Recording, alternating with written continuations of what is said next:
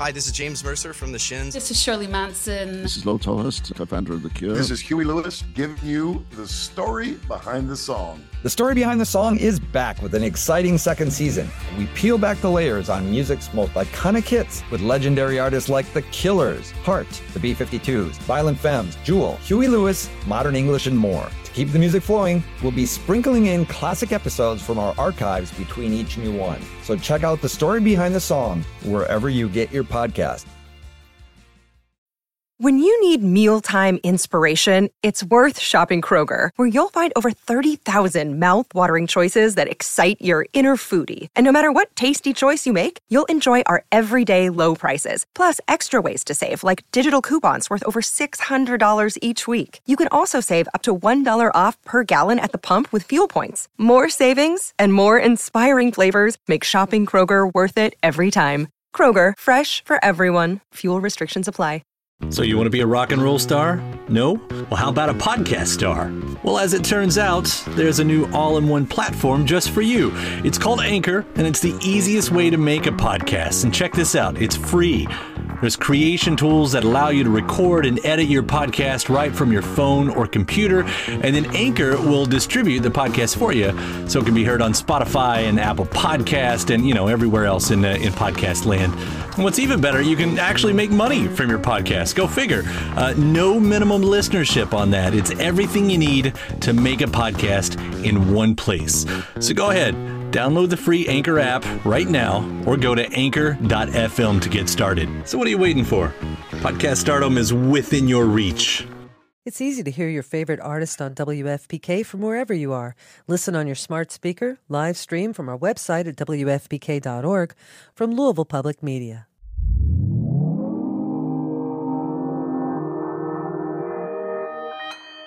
Consequence Podcast Network.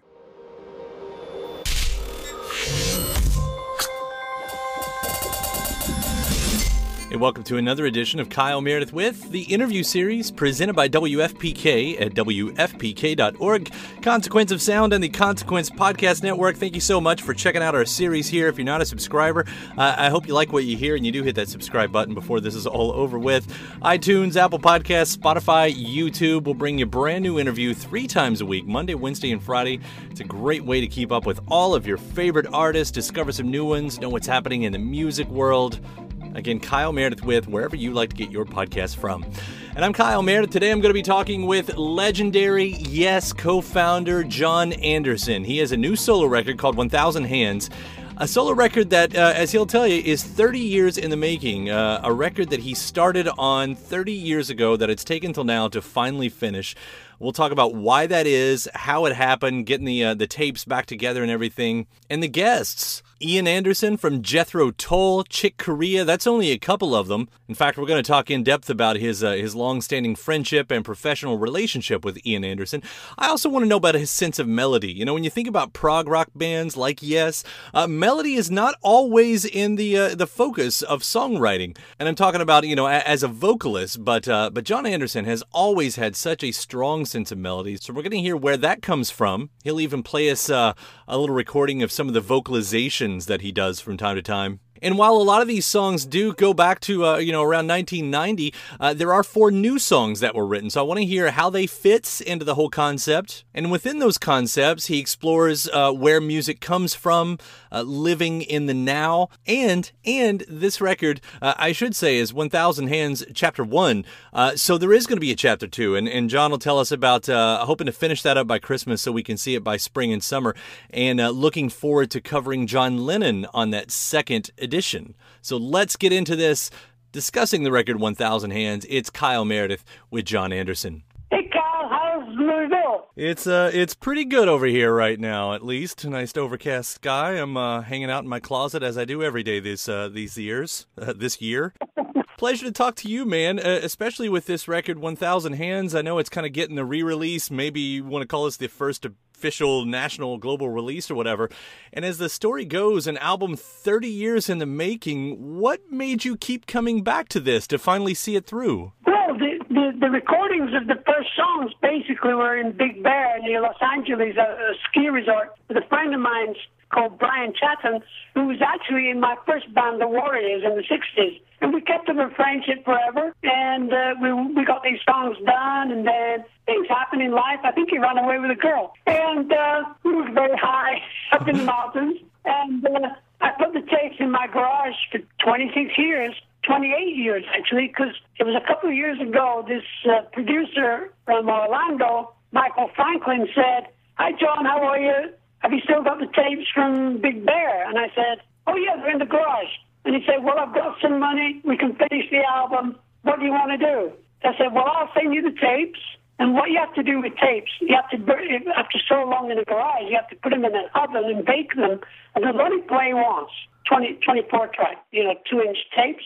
So he played them straight to the computer, and he sent me a mix of everything. And he actually knew Ian Anderson from Jethro Tull, and he got Ian to play on a track. And I just mesmerized by how good it sounded, and by that Ian Anderson was playing on it. So I said to Michael, "Why don't you get some of your friends to play on it? You know Billy Cobham?" He said, "Oh, yeah, I've got his phone number." I said, "Put Billy Cobham on a track." So I put Billy Cobham on a track, Chick Corea, Jean-Luc Ponty, a bunch of people. He put Tower Power horns on a song called Makes Me Happy. And we, for 2 months, 3 months, kept putting people on. This is like late 2018. And by 2018 Christmas, we finished the album. And we really never found a record company interested in it until early this year. And it's such a good record. It's very different and very special. And people love it. That's all that matters. I certainly love it. Even on the very first listen, it comes across, as you said, as special. There is something about that. And hearing the songs, like, what I've thought about your songwriting year after year when I hear your music is you have such a strong sense of melody, which is not always given in this type of rock, and I'll broadly say in prog rock, when you go that route and everything. Where does that sense of melody come from? Like, I'm thinking specifically on this record of a song like Makes Me Happy. Okay, well, it's so funny because my parents named me John Roy Anderson. And John Roy was a very famous music hall performer. He played ukulele, and he'd ask people in the audience to shout out an idea, and he'd write a song right there and then. He was called John Roy the Melody Boy. So, hey, I lived up to my name. You certainly did. I know there are 4 new songs in this, and with the set again having been started 30 years ago, how did these new songs speak to the overall picture? Was it easy to kind of fit in the theme? I think so, because for me, if you make music with heart and love and compassion for your work, there's no question, music is timeless. So when I would listen to the songs we had, I started writing new songs right away, and they all fit together. And I do some vocalizationing on a song called Rama Lama, and Where Does Music Come From? And the vocalizationing is something I do every day as a warm-up for the day, singing-wise. I've been doing some this morning. I'll play one a bit. Wait a minute.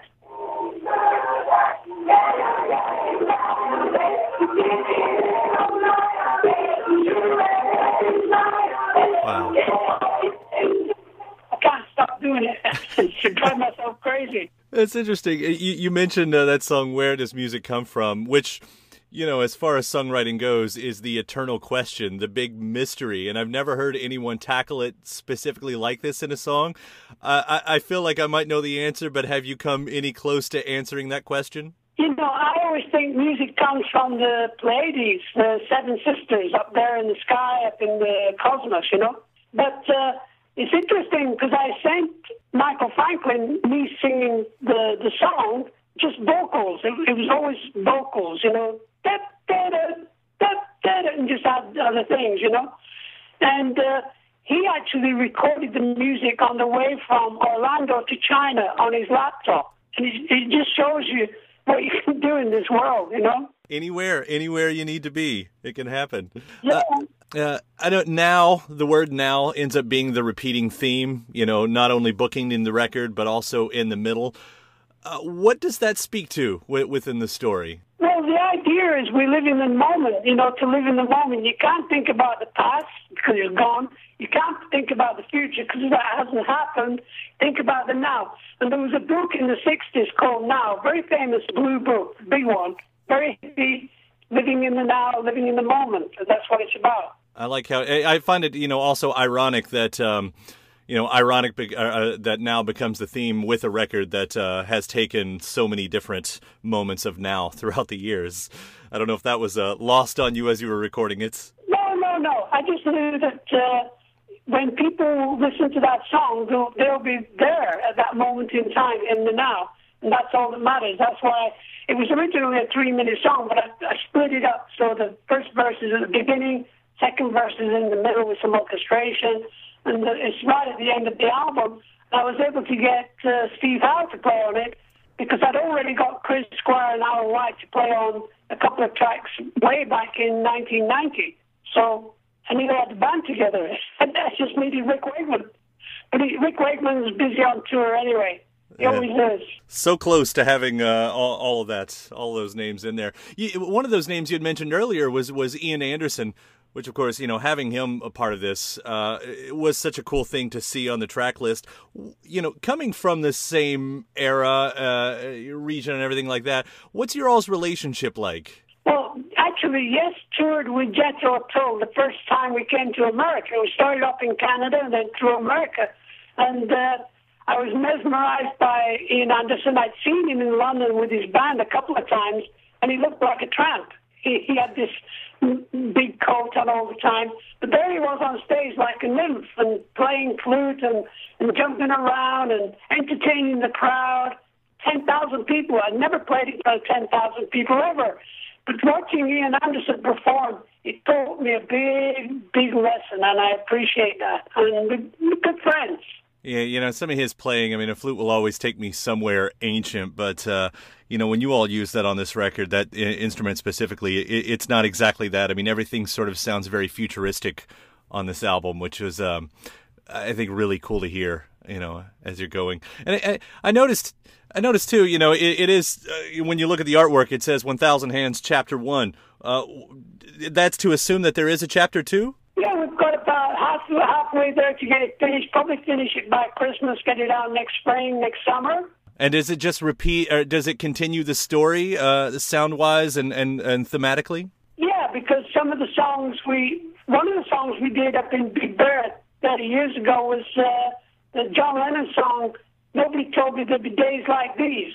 And we're going to finish that one, which is a great song. And, there's more songs that we're doing, and I'm writing one now that I'm going to send to my producer, Michael Franklin, and get on with it. And a large-scale piece, which would be fun to do.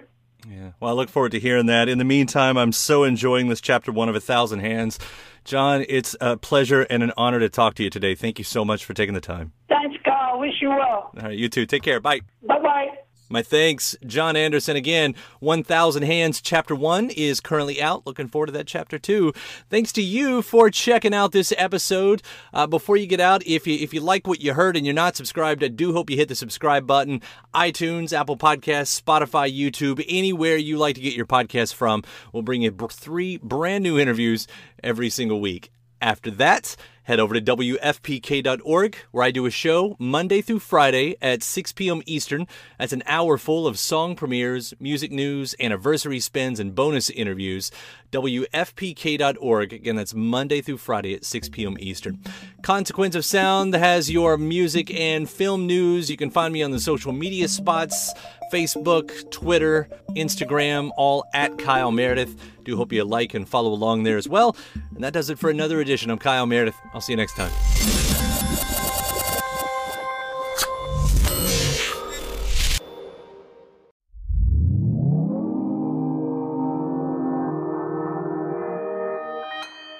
Consequence Podcast Network. Hey, I'm Jen, and I love horror movies. I'm Mikey. I'm dead inside it. I also love horror movies. And we really like to torture our friend Todd because he hates horror movies. That I do. And that's why they call me the horror virgin. That's the only reason we call him that. I'm not, no other reasons at all. None at all. Whatever.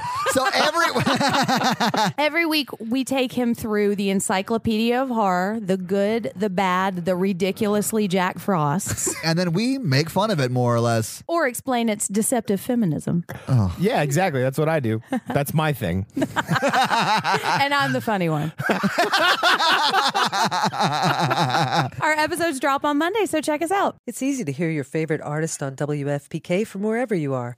Listen on your smart speaker, live stream from our website at WFPK.org, from Louisville Public Media. When you need mealtime inspiration, it's worth shopping Kroger, where you'll find over 30,000 mouth-watering choices that excite your inner foodie. And no matter what tasty choice you make, you'll enjoy our everyday low prices, plus extra ways to save, like digital coupons worth over $600 each week. You can also save up to $1 off per gallon at the pump with fuel points. More savings and more inspiring flavors make shopping Kroger worth it every time. Kroger, fresh for everyone. Fuel restrictions apply. When you need mealtime inspiration, it's worth shopping Kroger, where you'll find over 30,000 mouth-watering choices that excite your inner foodie. And no matter what tasty choice you make, you'll enjoy our everyday low prices, plus extra ways to save, like digital coupons worth over $600 each week. You can also save up to $1 off per gallon at the pump with fuel points. More savings and more inspiring flavors make shopping Kroger worth it every time. Kroger, fresh for everyone. Fuel restrictions apply.